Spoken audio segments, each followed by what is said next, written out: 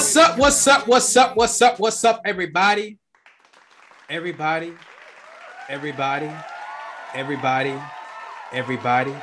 You are listening to The Bounce. As always, folks, this is episode 64. My name is Jabari Anderson with my co-host Loreal. How you doing, Loreal? I'm doing fantastic, Jabari. It's still March Madness, baby. And yes, it is. Rolling. Yes, we balling like it's March Madness. Yes, and it's definitely madness in the month of March because we're about, a month away of the NBA playoffs, and I'm just so happy that baseball is coming back. You know what I'm saying? Yes, it's back. Spring is getting warmer outside, so you already know what the vibes are. Feeling good. Feeling good.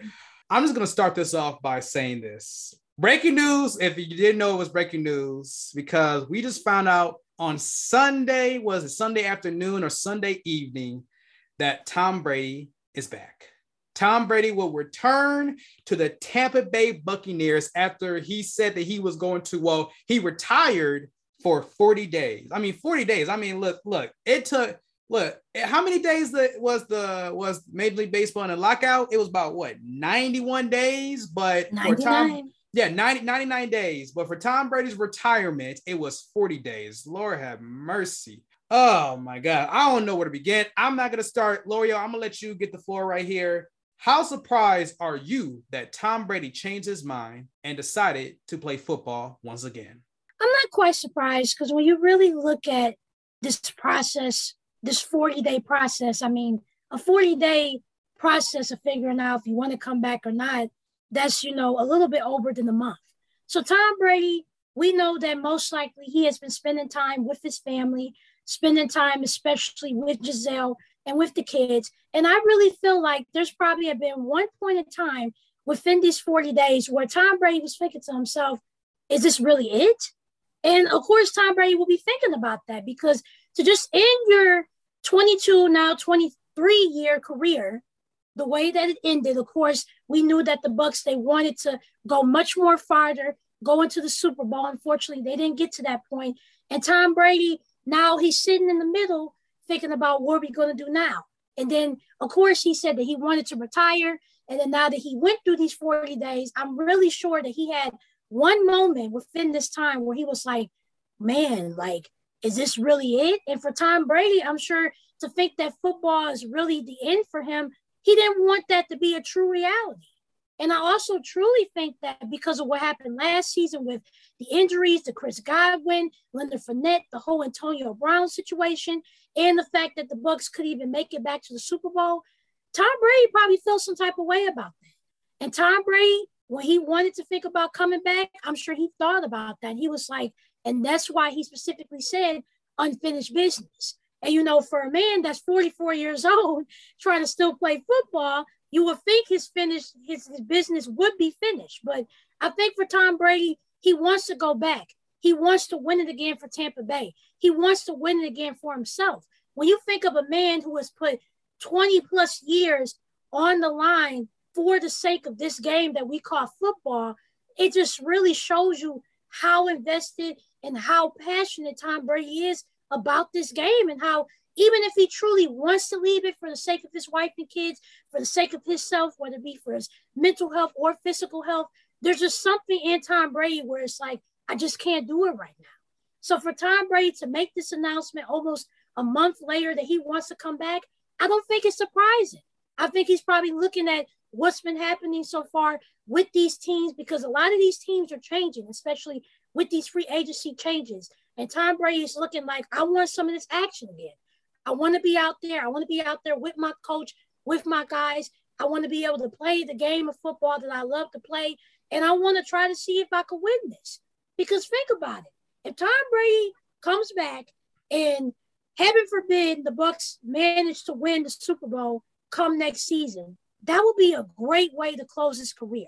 And I think Tom Brady would rather want to close his career with that than to stick with his retirement process and his thinking process and think about I wish I would have, tried as hard as I could, because maybe Tom Brady is thinking that he didn't try as hard as he could. And that's what I love so much about Tom Brady, is that his competitiveness and his leadership It's always going to be felt.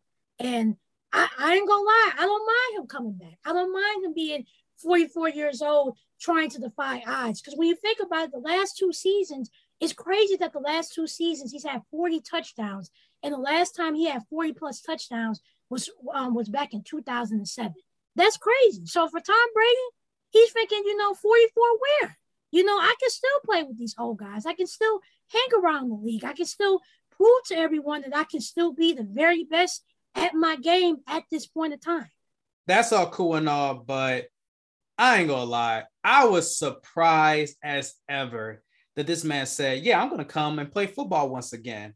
And to be honest, I was very annoyed when I found this out. I was taking a nap on Sunday afternoon or evening, woke up and I saw, hey, Tom Brady's back. I was like, huh? Tom Brady, what? He's coming back to play football? And I'm like, oh my God. Why? Tom Brady, you are 44 years old. You want to play your 23rd NFL season. For what? What else does he need to prove? He already has 7 Super Bowl rings.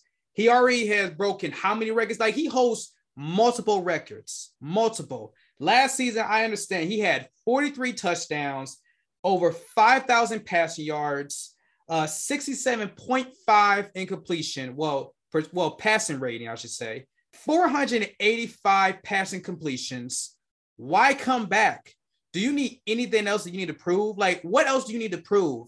That is what is annoying to me. It's like Tom Brady. When I first heard that he was going to retire, no, actually take it back. Beforehand, when there was rumors that he could retire, I was like, he's going to come back next season. I was like, look, I don't know. But if he does, so be it, because he has nothing left to prove. When I found out that he was going to retire, I said, it is about damn time. Now that this man is coming back, 40 days, first of all, that you didn't really retire. You just took a break. That's all you did. And the nerve you wanted to do this before the Super Bowl didn't make any sense. Like, bro, he probably looked at his kids and he said, like, with the Magic Johnson face, I'm not going to be here anymore. Like, that's what he basically did. Tom Brady, you're 44 years old. Let it go. My mans. Bro, I was so happy. I said, it's about damn time when I heard that he was going to retire. Now that he come back, it's like, oh my God. Here we go again. Like, why? He has nothing left to prove. Just go. I'm like, seriously, like you there's nothing left to prove. Seriously, man. Like, I'm just saying, like, listen, he could join ESPN, be like a commentator or something like that. I don't care. Be a sports broadcaster. He don't need to play football again. He did what he's supposed to do. Now it's time to move on. But now that he's back, oh my God, I guess we got to talk about the Buccaneers again as far as being in the conversation to come out the NFC. I mean, Green Bay, Rams, 49ers, and now you got to bring up the Buccaneers again because of Tom flipping Brady. That's the reason why. And look, this team is still good. It's solid. I mean, I'm sure Grunt will come back. I mean, I'll be surprised if you said, no, I'm done. But Grunt will come back, and Bruce Arians is still the coach. So, it'll be all good. And whatever's left with the defense, because they still need help with their secondary defense. But you're bringing back Chris Godwin, which we don't know. We don't know what's going to happen with Chris Godwin next season. But still, even though the Buccaneers, you got to put them back in that conversation as far as coming out the NFC, I was just not happy that he was coming back. Tom Brady, just leave. Speaking of a player that is guaranteed, well, we're hoping that he plays next season, Deshaun Watson. So Deshaun Watson, who currently is with the Houston Texans, he's once again in the trade talks once again. And a lot of people are going after him, trying to get him, you know what I'm saying? Because it is Deshaun Watson. And why is that? Because last Friday, the court came up and said that basically Watson would not be charged. Well, he would not be criminally charged. Well, he would not be indicted for any criminal cases when it comes to sexual assault. So at least anything that's criminal, it's out the way. But that means that he still has 22 civil cases that involves with sexual assault. So I just want to say this right now. Just because somebody is not going to be indicted does not mean they didn't do it. But at the same time, just because someone was accused of something doesn't mean they did do it. So I just want that to be very clear. With this out the way, he's not going to go to jail for this. This is going to be interesting to see who's going to grab him. And there are teams like the Panthers, the Saints, the Browns, and there's a lot of things going on with the Browns because we don't know where Baker Mayfield's mind is at, because it's a possibility that Baker Mayfield might leave Cleveland. But anyway, the Steelers, the Seahawks, and even the Colts, although the Houston Texans said we would not trade him to the Colts. That's not happening in the same division. Out of all these teams, which one should pursue Deshaun Watson? Absolutely, the New Orleans Saints. I mean, the Saints, to me, I think they have everything that Watson is looking for in terms of him trying to return and be the Deshaun Watson that we have seen the past couple of years. The Saints team, you have the offensive weapons. Michael Thomas, he's coming back. Alvin Kamara, you have a running back. And we know that Deshaun Watson, he likes to run the football too. So it'll be interesting to see how those three and the rest of the offensive weapons is going to play. Defensively, this Saints defense is still one of the top defenses in this league. And they can definitely stop a lot of teams, especially their rivals in that division, like the Buccaneers or the Panthers and etc. And also, too, remember, when Deshaun Watson was in Houston, Deshaun Watson was one of those quarterbacks that did get sacked a lot. So with the Saints, their offensive line is not the very best, but it's also pretty good. So I think that with Watson, if he goes to New Orleans, he'll get protection as well. So when you just look at this team, the Saints, with the offense and the defense, and you add Deshaun Watson into that picture, you have a contender team right there, a Super Bowl contender team, I would say, especially in the NFC. And don't get me wrong, I think that Cleveland, if Deshaun Watson goes to Cleveland, that's not a bad idea. But I think for Deshaun Watson, he might want to play out of the AFC. Because especially if you play for Cleveland in that AFC North division, you're going to go up against Lamar Jackson and Joe Burrow. That's going to be pretty tough. I think for Deshaun Watson, he would rather play in a much easier division like the NFC South, where you'll play with this alongside the Saints, and you'll play with the Panthers and the Falcons. And let's be real, if you have Deshaun Watson on the same team in that division, they're winning the division, flat out. They're winning that division. And a lot of people seem to forget, too, that Watson is still a pretty good player. When you look at what he did in his last season before these cases even happened, he had 37 touchdowns and 7 interceptions. He had 112 rating. That's really good.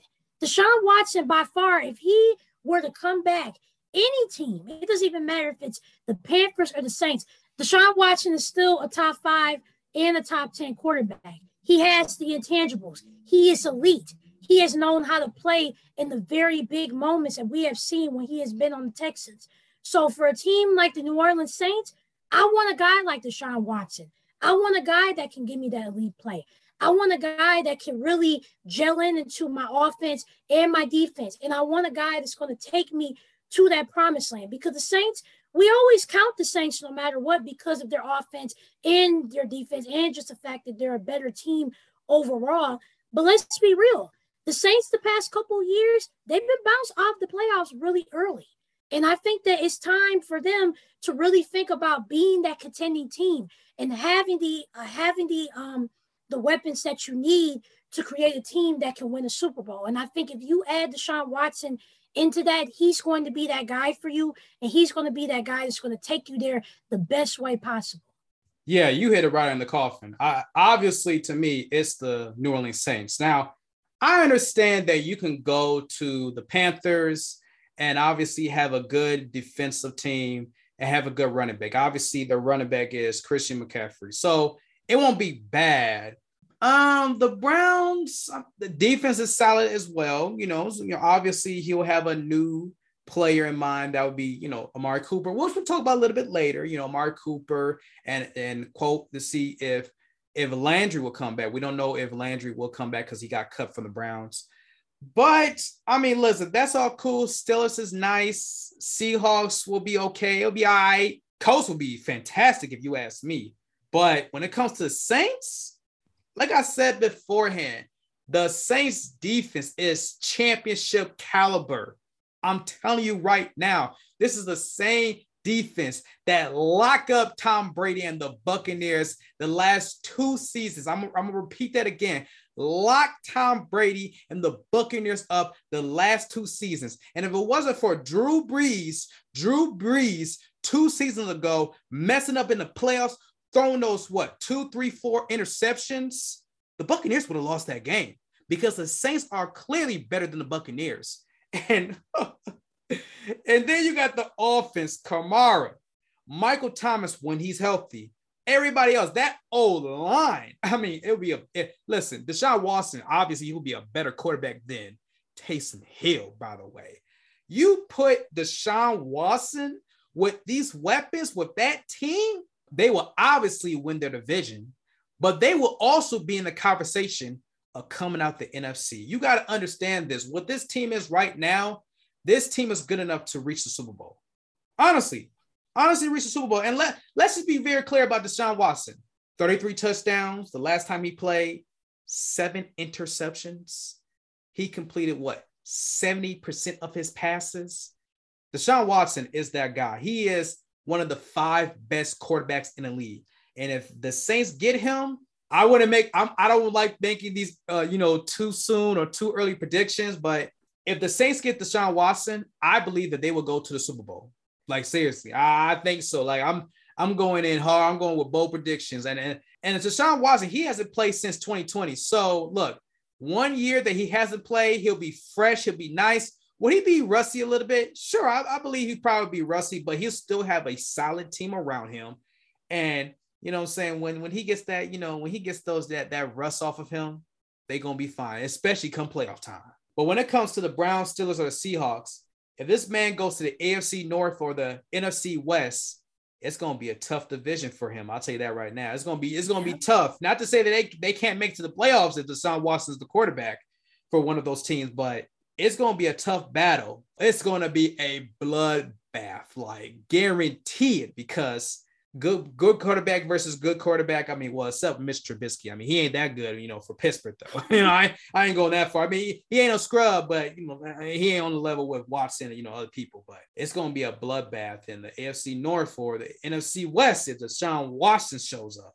All right, so let's move on to the NBA. So we've had plenty of teams that we have talked about, as far as who's succeeding and struggling during the season. 2 teams, especially one of these teams that we have not talked about as much, is the Miami Heat in particular, who are the number 1 seed. And, we've talked about the Milwaukee Bucks here and there, who are the reigning champs, but they are the 2nd seed right now. So let's talk about them. Miami Heat has the best record in the East. They are 46-24. And the Milwaukee Bucks, they are the 2nd seed, especially with the Bucks, who's been top heavy as of late. They've been dealing with injuries, and same thing with the Heat too. But for them to be the top 2 seeds in the East is obviously, I would probably say you expected the Bucks in this situation, but not the Miami Heat. But anyway, for the Heat, they are 11th in offensive efficiency, and they are 5th in defensive efficiency. As for the Bucks, they are 3rd in offensive efficiency, but in defense, they are 14th. So they kind of declined a bit compared to last season. Which team is more likely to come out the East? I love Miami. Miami is doing good right now. It's number 1 seed. It's good to see Jimmy Butler get back into rhythm. Bam. Tyler Hero. 6-year, 6-man of the year candidate. He's doing great. But I'm going with Milwaukee, and here's why. I think people really seem to forget that we understand that, especially in the bubble, when the Heat did beat the Bucks 4-1. That was a great series. Bam and Jimmy Butler, they played great offensively and defensively. That was probably one of the best performances I've really seen from them as players. And they proved to us that they can make a statement, especially in the Eastern Conference, against a team that has Giannis. But also, let's flash forward to the very next season. The Bucks swept them, and Jimmy Butler was still playing. Everybody else was still playing. And guess why the Bucks swept the Heat? Defense. That defense was top tier every single game. They was crushing the glass. They was forcing Jimmy Butler to shoot, I believe, 25% from the field. They forced the Heat to shoot 38% from the field. And I understand right now that the Heat are the 1st seed, but this is the regular season.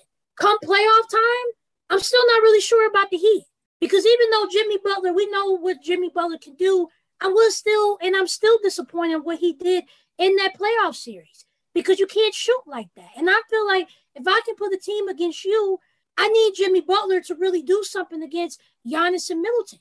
And last season, he didn't do that. So this season, I'm not really sure. Tyler Hero, he's doing amazing. He is shooting much better. He is really embracing into his role. But come playoff time, how is he going to perform? Because we know that Tyler Hero, he hasn't done really well yet against the playoffs. And when you think about the Bucks, I need people to stop putting the Bucks on this radar because I feel like people are still putting the Bucks on this radar like they haven't proven to us that they really are the real deal. I mean, we could talk about Giannis all we want because we know that Giannis, he is still crushing and defying his numbers. But let's talk about the other players. Chris Middleton, he has been improving since post-All-Star break. Right now, he is averaging 25 points a game. He's shooting 44% from three-point range, and he's shooting 48% from the field. That is important because when Chris Middleton starts to get better or when Chris Middleton starts to get into that rhythm, and we have seen this the previous of years where Chris Middleton, he might have a little bit of slump into the season, but then once he gets into that rhythm, he doesn't stop. I think he is getting to that point. Chris Middleton is getting to that rhythm where he is shooting lights out. I mean, we've seen that game where he averaged 50 plus. We know what Chris Middleton can do when it comes to his intangibles. Drew Holiday, he has improved as well. He has went up to 20 points now a game, 40% from three-point range and 44% from the field. That is good. Let's think about the role players. We could talk about PJ Tucker and how Milwaukee, they might suffer a little bit because they lost him. But what about the role players right now that they have? You have Brook Lopez back, so you add more length. Bobby Portis, I think Bobby Portis is doing a great job right now with his role, especially when Brook Lopez is out. And now that Brook Lopez is in, Bobby Portis can still make an impact when it comes to shooting, setting screens, making sure that everybody stays in their zone. He's really good at that. Serge Ibaka was just recently picked up from Milwaukee. You have Grayson Allen, who is still contributing for you off the bench. So when I look at Miami and Milwaukee, I understand what Miami is doing right now.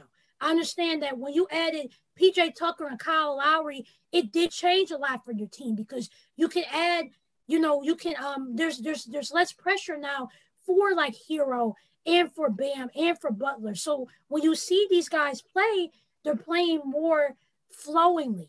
But when I think of the Bucks, I'm sorry, man. I can't go against Giannis. I can't go against Middleton. And I just feel like overall, the Bucks are a better team. And come playoff time, we have seen what the Bucks have done. I don't want to hear people saying that the Bucks is still on this radar or the Bucks have something to prove. The Bucks had one of the best playoff runs and one of the best final runs that we have seen in NBA history. And I don't think that's something that we can ignore because they played excellent defense, they played great offense, and they played well as a team. And I think the Bucks, they're reigning champs, and I think Miami will still be scared of the Bucks. I think that Brooklyn will still be scared of the Bucks. Philadelphia, Cleveland, Boston, I still think that the Bucks still have a very great advantage over a lot of these teams in the Eastern Conference. And once playoff time comes, that's when people are really going to see who is still the best team in the East. The Miami Heat are 46-24. Shout out to them. Fantastic season so far. Good regular season. Under the radar. They're trying to show people that, listen, what happened 2 years ago wasn't a fluke. So they're trying to show people right now that, look, we are, if not the best, we're one of the best teams in the East. But it's clearly the Bucks. It is clearly the Bucks who are 43-26. And here's the reason why. They have the best player on the team. If it's the Heat versus the Bucks in a playoff series, the Bucks will have the best player on the floor.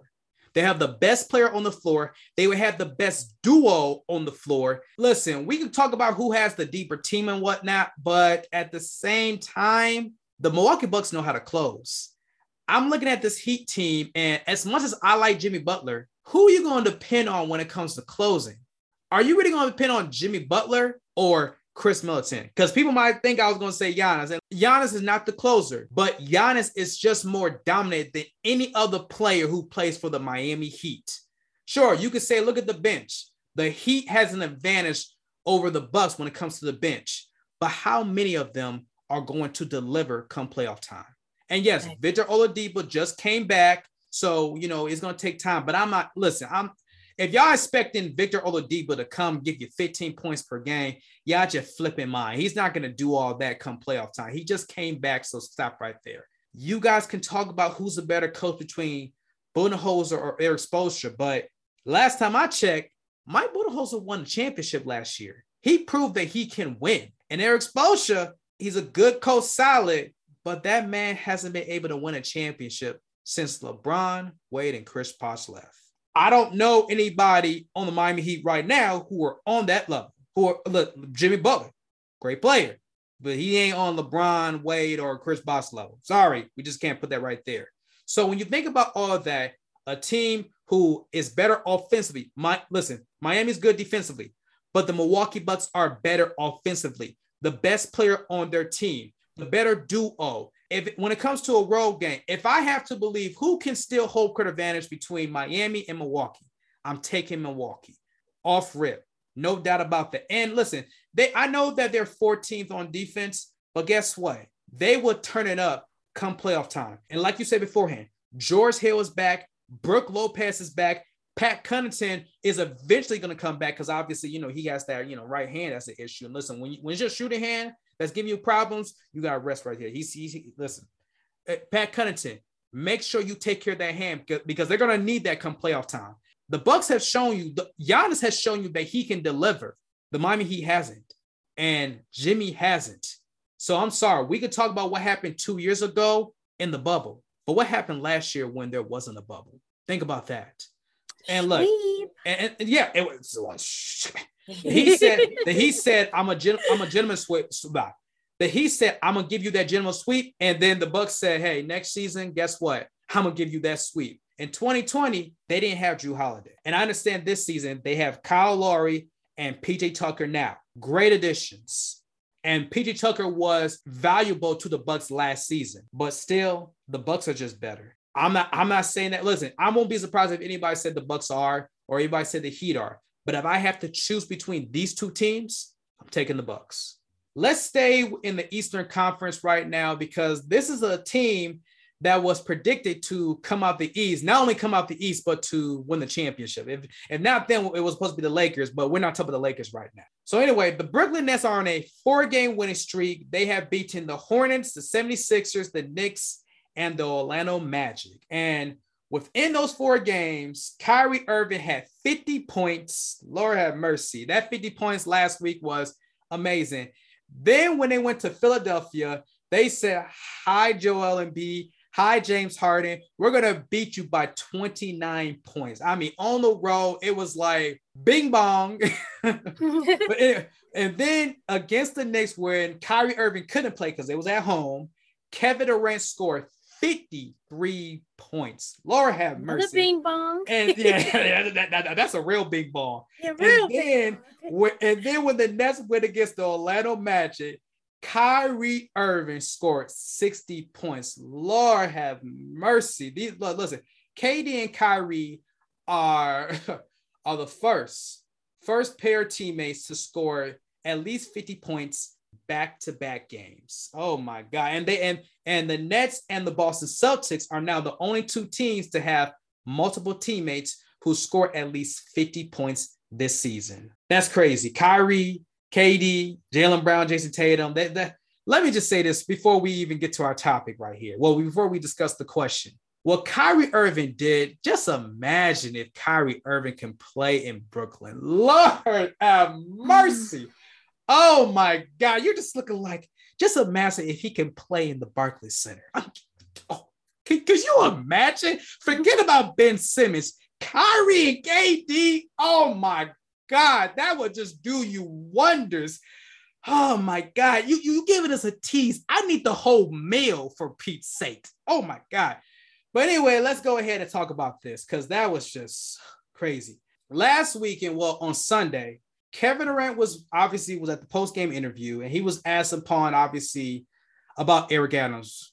Well, he kind of mentioned Eric Adams and he basically said Eric Adams, who is the mayor of New York City, he said that basically that he was seeking attention and that he better do something about this vaccine mandate, the private sector mandate, because obviously Kyrie Irving can't play because he's under the private sector mandate as of right now. So look, obviously we don't know when this vaccine mandate is going to be lifted, because obviously the state of New York has, the governor makes sure the statewide vaccine and mask mandate is lifted. And Eric Adams has made sure that there's at least one level of a vaccine mandate that's lifted, but the public sector and the private sector vaccine mandate is not lifted yet. It's still there. But other than that, what Katie said, I mean, obviously it brought some attention. Loreal, was it smart for Kevin Durant to call out Eric Adams? I don't think it was smart to Katie to call out Eric Adams, and for a couple reasons. First off, we have to understand that Kevin Durant wasn't wrong with what he said. And just like KD and everyone else, we understand how petty and how stupid this private sector is. We understand the hypocrisy in that, you have other players who could come in the Barclays Center, role players, and they're not vaccinated. But Kyrie Irving, he can't play, and he could just be a spectator. You know what's crazy? He could be he can only be on the sidelines or a court side. Yeah. He can't even be in the locker room, which I think is crazy. Yeah. And like you said, the Nets got fined because he came to the locker room, because technically it's a workplace environment and you can't be in there because he's unvaccinated. But he could be across from the team, but he can't be on the bench. Right. Like, for real, it is true hypocrisy. And I understand KD's frustrations. But at the same time, my thing with Kevin Durant at this point is that you're whining to Eric Adams. Why are you not doing this to Kyrie? And I'm pretty sure that Kevin Durant and Kyrie Irving has had their conversations about what's been going on, Kyrie's feelings, I'm sure KD's feelings. But at the same time, I need to see that energy from KD towards Kyrie. Because if I were Kevin Durant, I'd be looking at Kyrie Irving like, bro, what are we doing here? What's going on? And people need to understand this is Kyrie Irving's choice. Kyrie Irving, it wasn't like, he had like a gun to his head or he was threatened or none of that. He had made his choice all by himself. And we are okay with that. We're okay with that. Come on, it's March.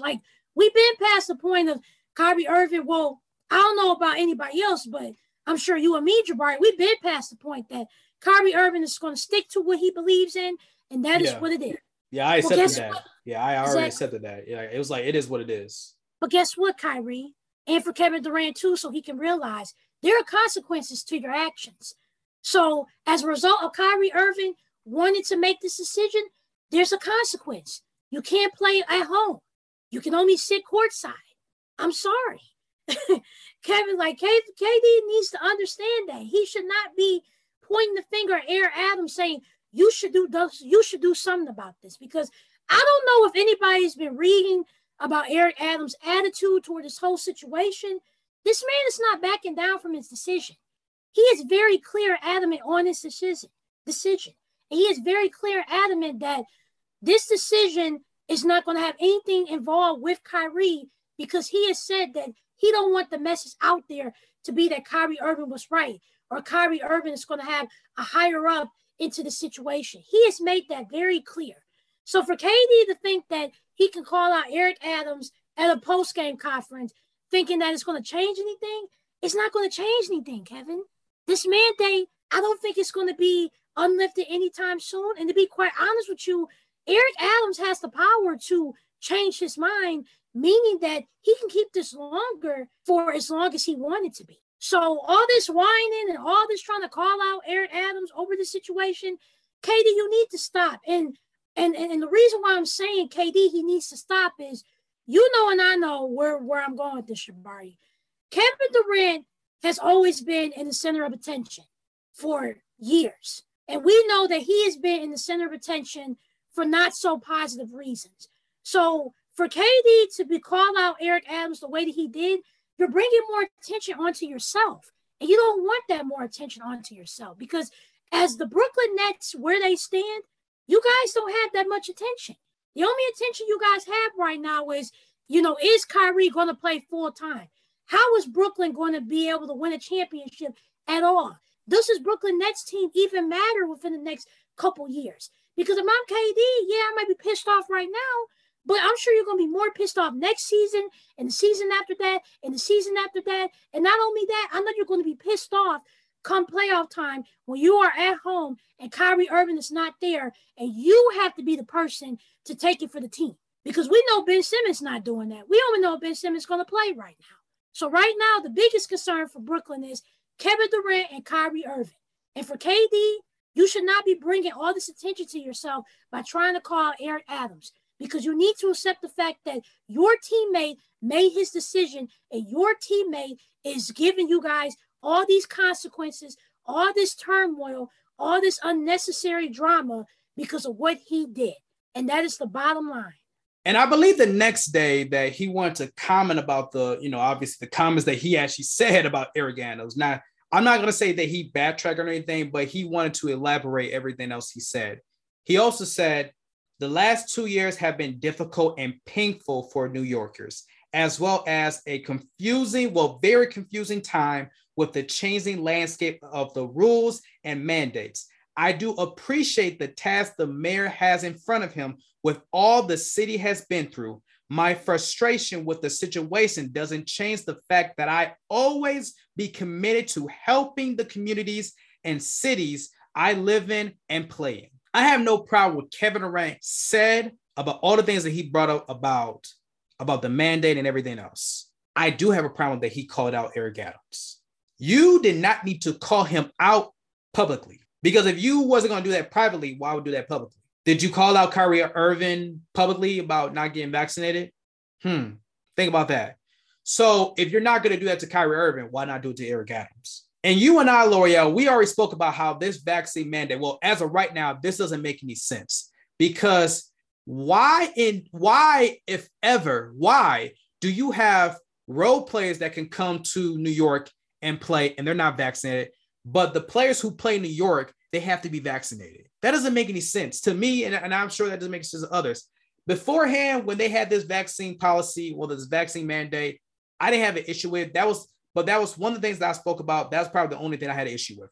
But now, while they can come and be unvaccinated and play, now you got visitors, you got anybody who is unvaccinated, they can come and watch and come to indoor venues. They can come to entertainment venues. They can come to restaurants unvaccinated, but the residents or players who play in New York can't be unvaccinated?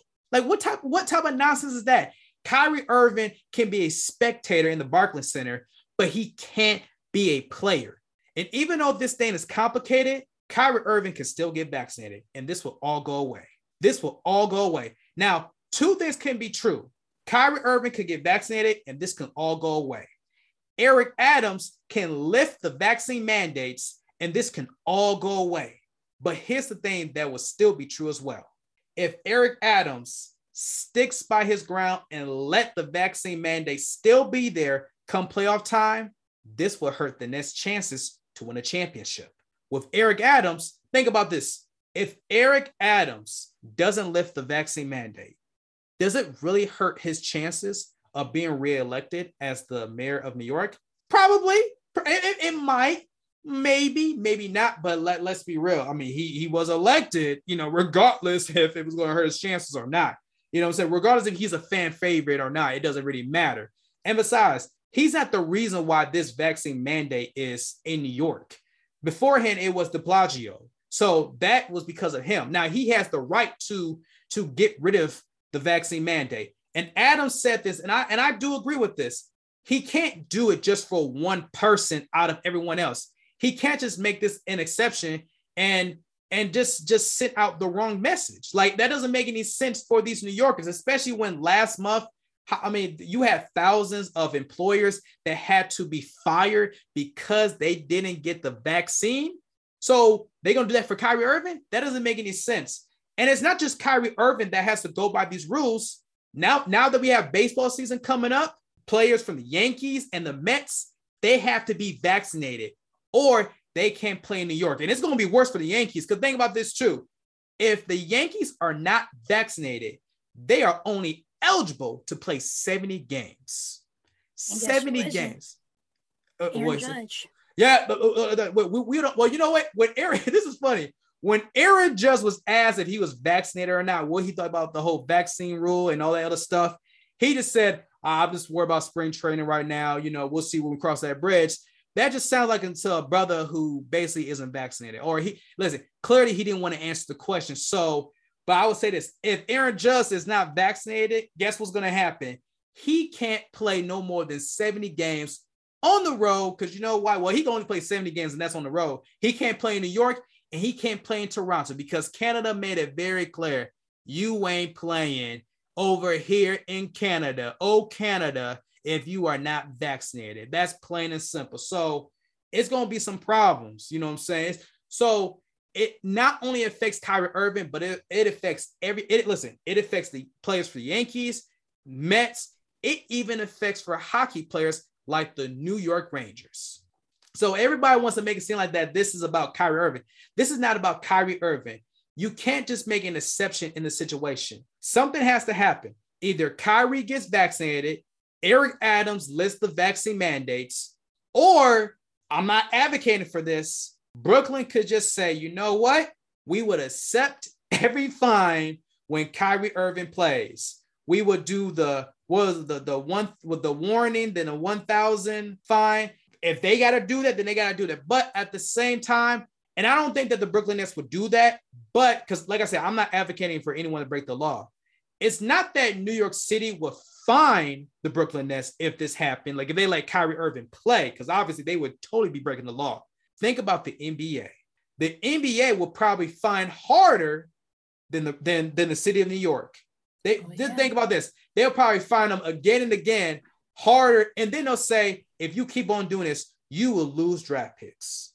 And Adam Silver ain't playing. Yeah, Adam Silver, he's been an advocate. He's let it be known that he doesn't like how New York is handling this whole new vaccine mandate policy and whatnot. You just can't be sitting here and just blatantly break the law. You just can't just come out and just break the law. Just listen, we understand that rich folks have broken the law before, but just out there just showing that, yeah, we're going to break the law. There's nothing you could do about it. People are going to have an issue with that. The fact that you consistently break the law, the NBA ain't going to let that happen. I'm just going to let you know right now. So these are the two choices. Kyrie get vaccinated or Eric Adams lift up the mandate. That's the only thing that's going to happen, because right now the clock is ticking. The clock is ticking and the playoffs is coming in a month. We will see what happens. But as of right now, it's not on Kyrie's side right now. Like, time is not on Kyrie's side. So, but let's say that Eric Adams does lift the private sector vaccine mandate. If he lifts that up, but keeps the public sector vaccine mandate, do you know how big of a deal that will be? That will be an issue. Just imagine if Kyrie Irving and Kevin Durant was with the New York Knicks. Shoot, those Knicks fans, they will be on Kyrie's head if that was the case. For real. Yeah, that New York media. Whoo, boy, he better be happy he's not with the Knicks, by the way. Anyway, let's move on. So I just want to say this right now, and I am so happy, but baseball is back. Yes, you know it. The lockout is over, baby. I am so happy that it's back. It is back. Why is it back? Because I'm going to tell you why. Because MLB and the MLB Players Association has decided to come in agreement with a new CBA, and we will have baseball. Thank you, Jesus. And it will be a 162 game season. And there are going to be some new changes and whatnot. But opening day will be on April 7th. So instead of being on March 31st, it'll be on April 7th. So it's probably a week later on. So, it is what it is. You know what I'm saying? We're going to have a full baseball season, and a lot of changes are going to be happening. This upcoming season, we will have a 12-team playoff bracket. We will have a universal DH. So that means that bye-bye for the National League of having the pitchers, being a batter, because now we will have a universal designated hitter.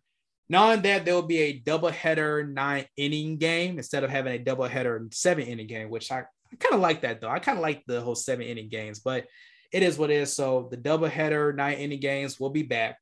Not only that, they will ban the shift. And what else is going to happen? And minimum salary for players will be no less than $700,000. And obviously minor leaguers, they will get some credit too.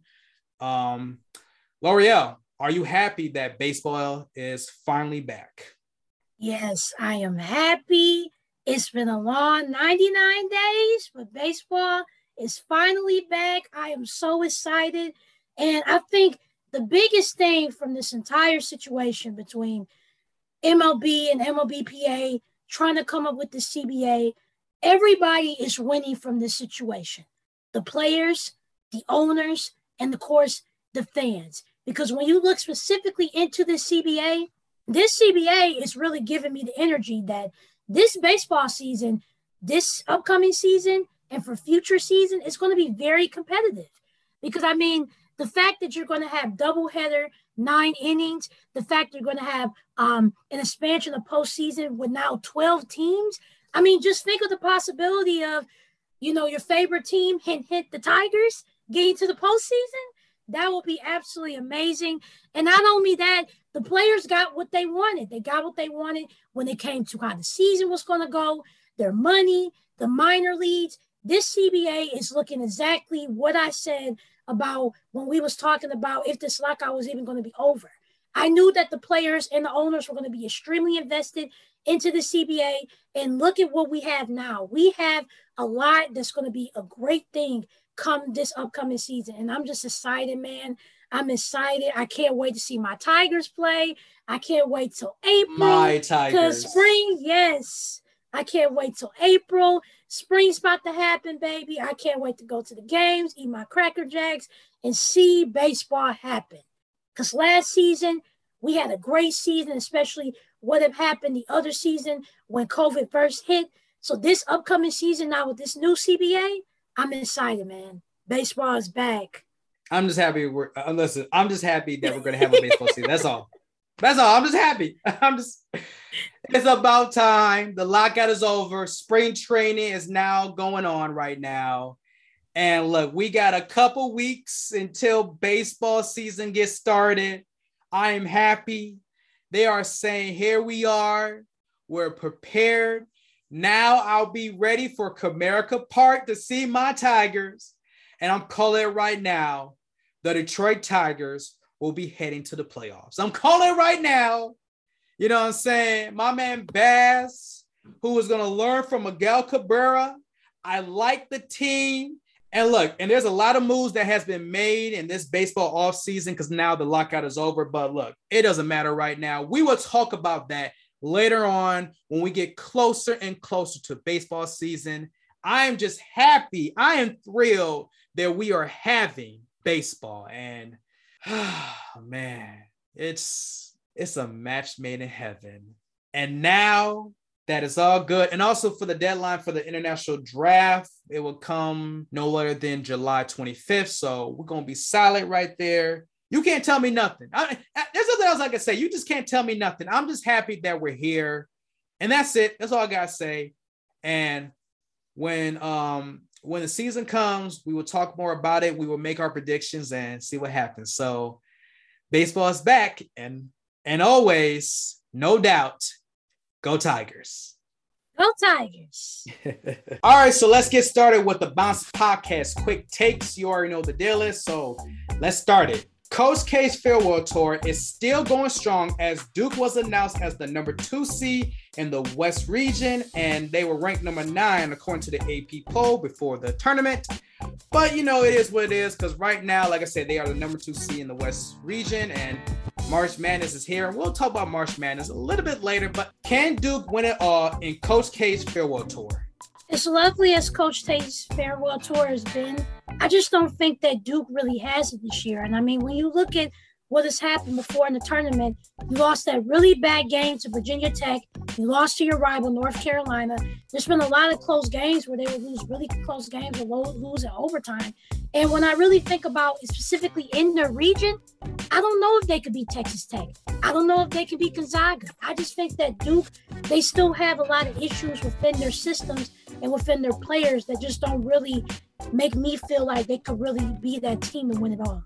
The NFL trade deadline and the free agency period has now begun, and we are on a roll so far. So, I mean, we're going to get news, you know, at any time right now. But a lot of trade news came up. Khalil Mack to the LA Chargers, Carson Wentz to the Washington Commanders, Amari Cooper to the Cleveland Browns.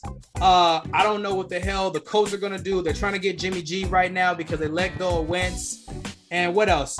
Tennessee Titans, they cut that man Julio Jones. Surprisingly, Lord have mercy. And many more has been going on. But let's start right there. What news, what trade news or offseason news that has surprised you the most? Khalil Mack, Bosa, J.C. Jackson to the Chargers. I mean, well, Bosa was already there, but still.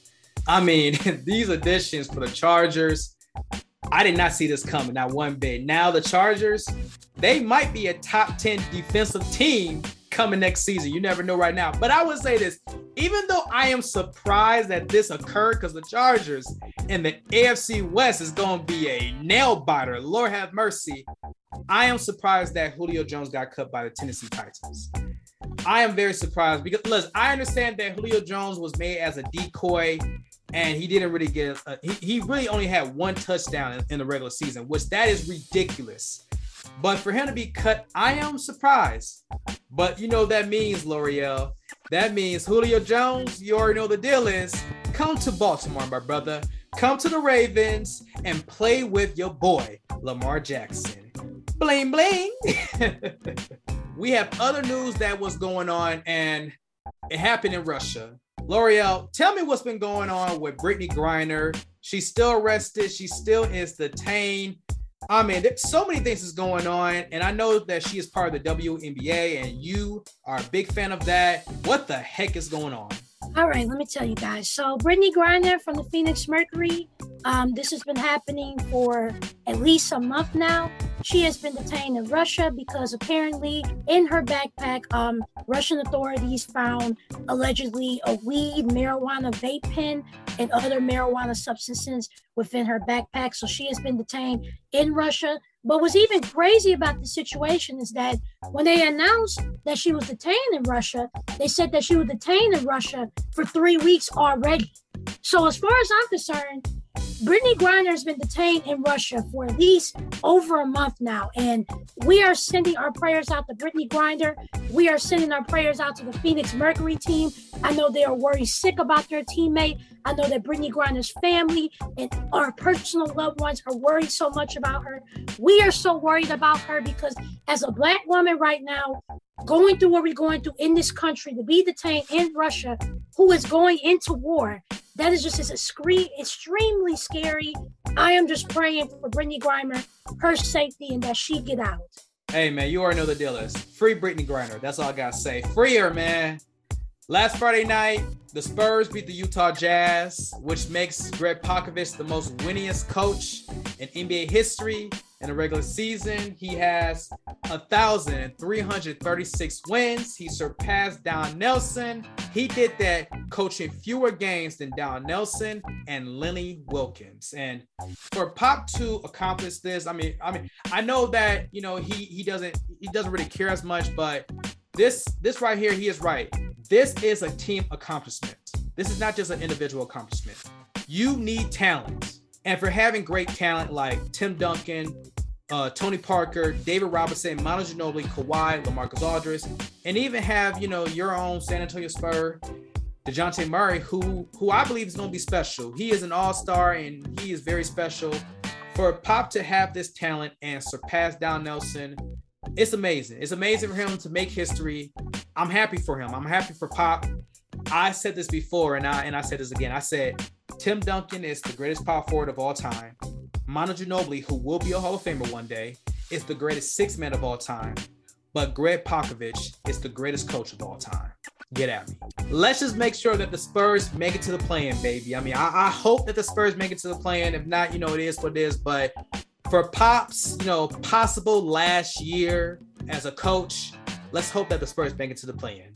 All right, so back to the NBA. And, this team right here, we've been talking about the struggles of this team all season long. It's clearly nothing new. So the Lakers, I mean, we can talk about plenty of things. I mean, them playing terrible post All-Star break, AD with his dumb comments about, if I was healthy against the Suns last year, and Russell Westbrook, but it is what it is. Let's just talk about Russell Westbrook. A couple weeks ago, Russell Westbrook and the Los Angeles Lakers have come to a mutual interest in parting ways in the offseason. Clearly, after next season, well, I should say after this season, Russell Westbrook will not be a Laker. And look, the Lakers believe, the organization believe that Russell Westbrook will probably not coexist next season. And obviously, we know how his contract looks because he does have a player option. Russell Westbrook could be a free agent, but I ain't gonna lie. Listen, you making what, $44-47 million next season. You gonna opt in and get that money. So this season has been, dare must I say, a struggle for him. I mean, well, I wouldn't say a struggle, but I mean the way how the city of LA and the media has been on Russell Westbrook has been like no other. As far as what happened in OKC, Houston, and Washington is one thing, but in LA, it is something. And look, Russell Westbrook, since All-Star break, he hasn't been all of that. I'll just say that right now. He's averaging 16 points, 5 rebounds, 4 assists. This man is shooting 9% from the three-point line. I mean, but here's my thing, though. But let's be very clear. Russell Westbrook has never been a great three-point shooter. So it's not, it shouldn't be a surprise, but 9% is still bad. And I just want to say this. I know that Russell Westbrook, listen, regardless if you're a fan or not, Russell Westbrook, once again, including Frank Vogel, is being unfairly criticized. He is being the scapegoat in LA when people don't want to sit here and blame the front office for where this team is at right now. Blame also Anthony Davis, street clothes AD, for not staying healthy.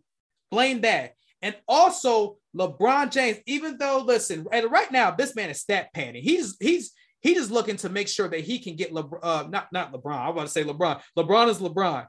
LeBron James is at this point where he is trying to reach Kareem Abdul-Jabbar's scoring record. That's what he's trying to do. He's trying to make sure that he has the most points scored by the end of his career.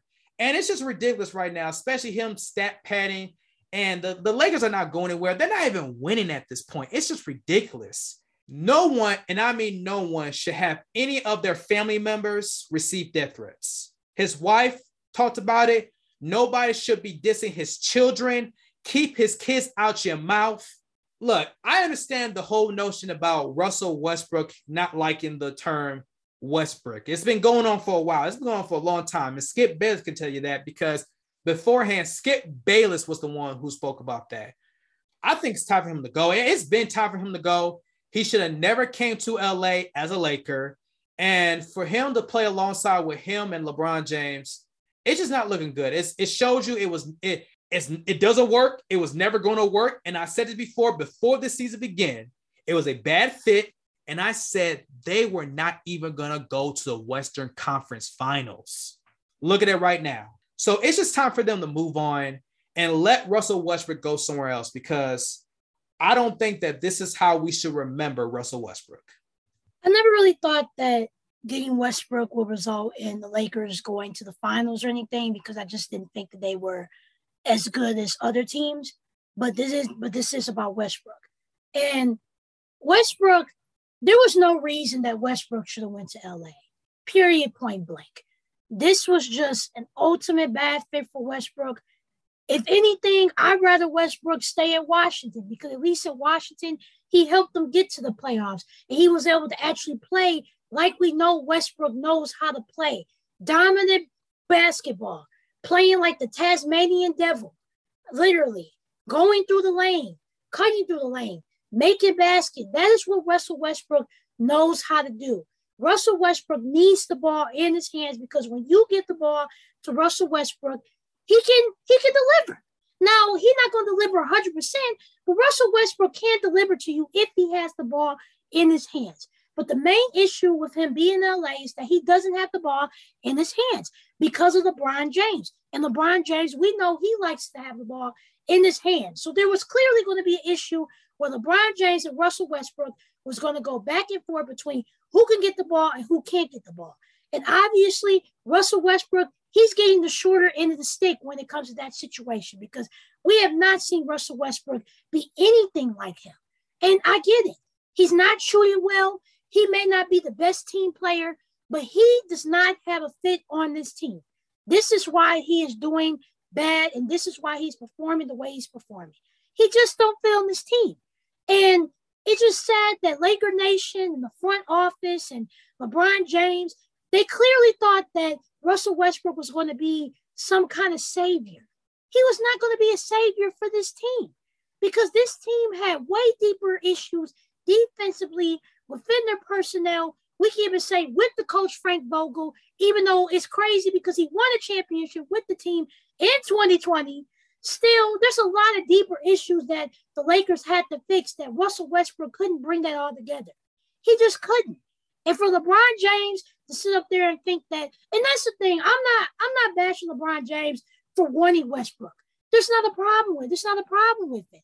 But I'm sorry, all this fake performative stuff that LeBron be doing, like calling out the Lakers on Twitter that one time, the very first time, even before the season began, tweeting, keep that same energy. We keeping that same energy. And right now, the Lakers ain't doing jack. I mean, you ain't doing jack really, LeBron. I appreciate you trying to catch the record, but all you doing is stat padding. His points mean absolutely nothing to me. And as far as for Russell Westbrook, I feel very bad for him. It is no reason that his wife and his kids and his family or just Russell Westbrook's personal life should be brought up at any point at any given time. I am sick and tired of people thinking that because Russell Westbrook is playing the way that he is playing, that gives them the excuse to treat him like they're treating him.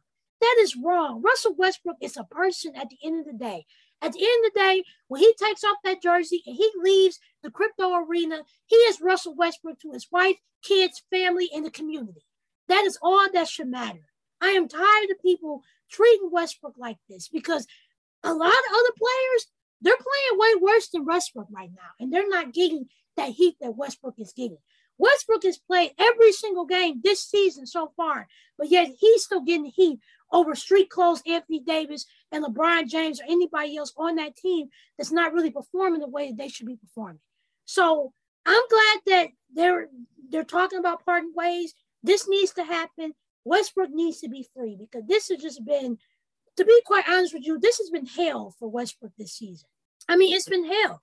What we have seen from the media, from the games, from what's been happening within the team, it has just been a complete disaster, and I just hate it for Westbrook. The Lakers can trade him. They can reach a buyout with him. They can waive his contract for next year. It doesn't matter to me. Russell Westbrook just need to leave. And at this point, look, we don't know if he's going to win a championship, by the end of his career or not. That's irrelevant at this point. But he should not be remembered as being this bad, being this heavily criticized in LA as a Laker. So last but not least, we got to talk about this. This is indeed March Madness, the NCAA college basketball tournament, baby, for the men's and the women's. We are right here. We are on a roll. And I'm excited. I'm really excited to see what's going to happen. So let's get the show on the road. We're going to talk about our Final Four predictions. Loreal, let's get started right now. 2022 March Madness Final Four predictions. Who you got for the men's? Right, for the men, my Final Four is Gonzaga, Arizona, Kentucky, and Auburn. Okay. All right. My Final Four for the men is Gonzaga, North Carolina, Kansas, and Villanova. All right, yeah, I know. Right now it's looking like a shocker, but there could be some shockers going on, but we're gonna see what happens. Now for the women's March Madness, Loreal, who you got?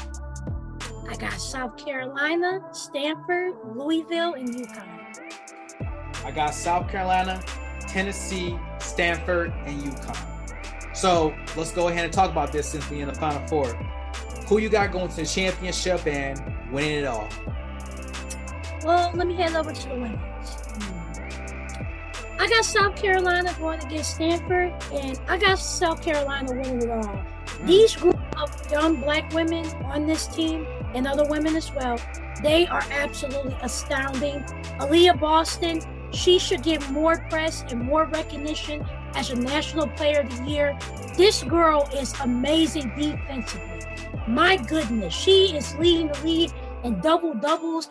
I don't think that there's really anybody that can stop her in the post. This South Carolina team has been on the road, and I think that they have what it takes to win it all. Okay. Let's see. For the women, I'm going to say South Carolina versus UConn. Oh, boy, this is going to be tough. But it's hard to see UConn losing, but I'm going to go with South Carolina, though. I think South Carolina's going to slightly. I think that slight. I'm gonna give them the slight edge over UConn. So I got South Carolina winning it all this season. For the men's, who you got? I'm going with Gonzaga. I think Gonzaga, I'm pretty sure they've been thinking a lot about what has happened last season when they lost against Baylor. Now they have been on a roll. I mean, this team is solid with every single thing, the head coach as well. And really, I just don't really see no team being better, especially in the men's tournament, other than Gonzaga at this point. Okay. All right. I'm going to go with shocker right here. I'm going with North Carolina versus Kansas, and Kansas will beat North Carolina, baby. A shocker right here. Kansas winning it all. Get at me. We'll see what happens here. And that's it. We balling like it's March Madness. Yes. We'll see what happens. All right, folks, that's it for the Bounce Podcast, episode 64. You can listen to us on Apple Podcasts, Spotify, Simplecast, iHeartRadio, Pandora, and on YouTube, folks. I want you to like, comment, subscribe, download us, folks. I want you to share this and do whatever you want. Comment on this to your friends, your family members. We are here every week talking about sports. You know what it is. Before we go, I do want to bring this up, and I know that this passed, but the 2-year anniversary of COVID-19 pandemic in the United States. Well, obviously, of course, like it kind of started in January, but it really was a big deal come March. You know, the fact that it's been 2 years, wow. Like if you would have told me in 2020 that we would still be in a pandemic, I would have been like, nah, I would have been like, I ain't feeling that right now. But I mean, 2 years ago, people were getting COVID and we're like, oh, what the heck is going on? Even though they didn't tell us to wear a mask at that point. Now, a year later, I'm seeing people who now has to wear a mask because there's a mask mandate. And now we're at a point where, I can see people's faces now. I can see people's faces, but at the same time, COVID is still here. And there are still people who are catching it, and there are still people who are dying. And I know that, times are getting, it's getting warmer now, but let's not forget that COVID is still here and we need to be aware. And honestly, at this point, I mean, we spoke about, last year how did COVID-19 impact us as a sports fan? I'm not going to go there. I'm not going to talk about that, but I'm just going to say this right now. As far as COVID-19, someone said that they wouldn't be surprised that if this doesn't end until 2023.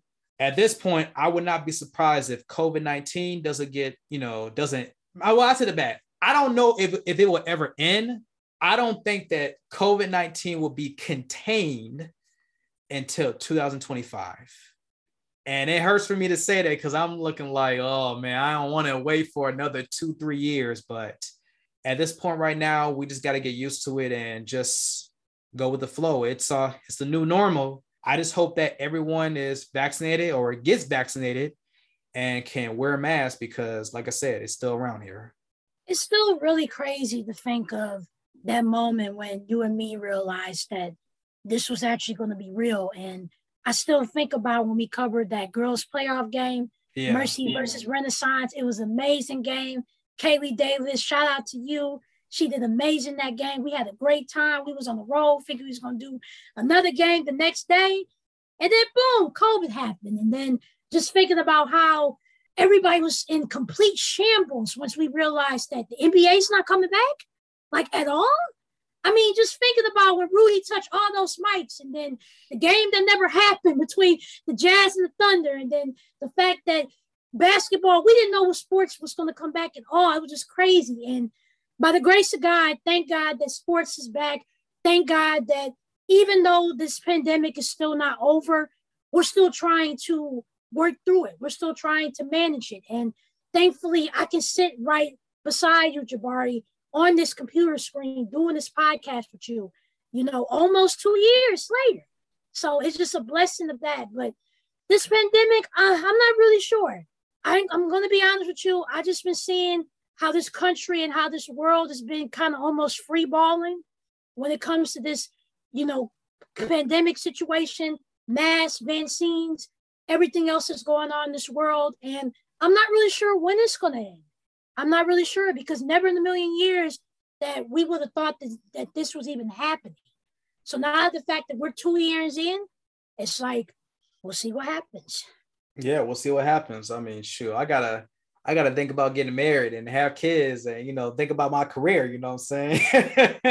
We're missing all of this. Yeah, exactly. COVID around, it just showed you that, like I said, we were in school while this was going on. Well, I was in my last semester in grad school when this was going on, but, things can happen real fast in 2 years. And, some of my friends are no longer here because of COVID. So, like I said, we just hope that, this can be contained and can go away, as soon as possible. But, thank you for listening to the Bounce Podcast, episode 64. My name is Jabari Anderson with my co-host Loreal. Peace!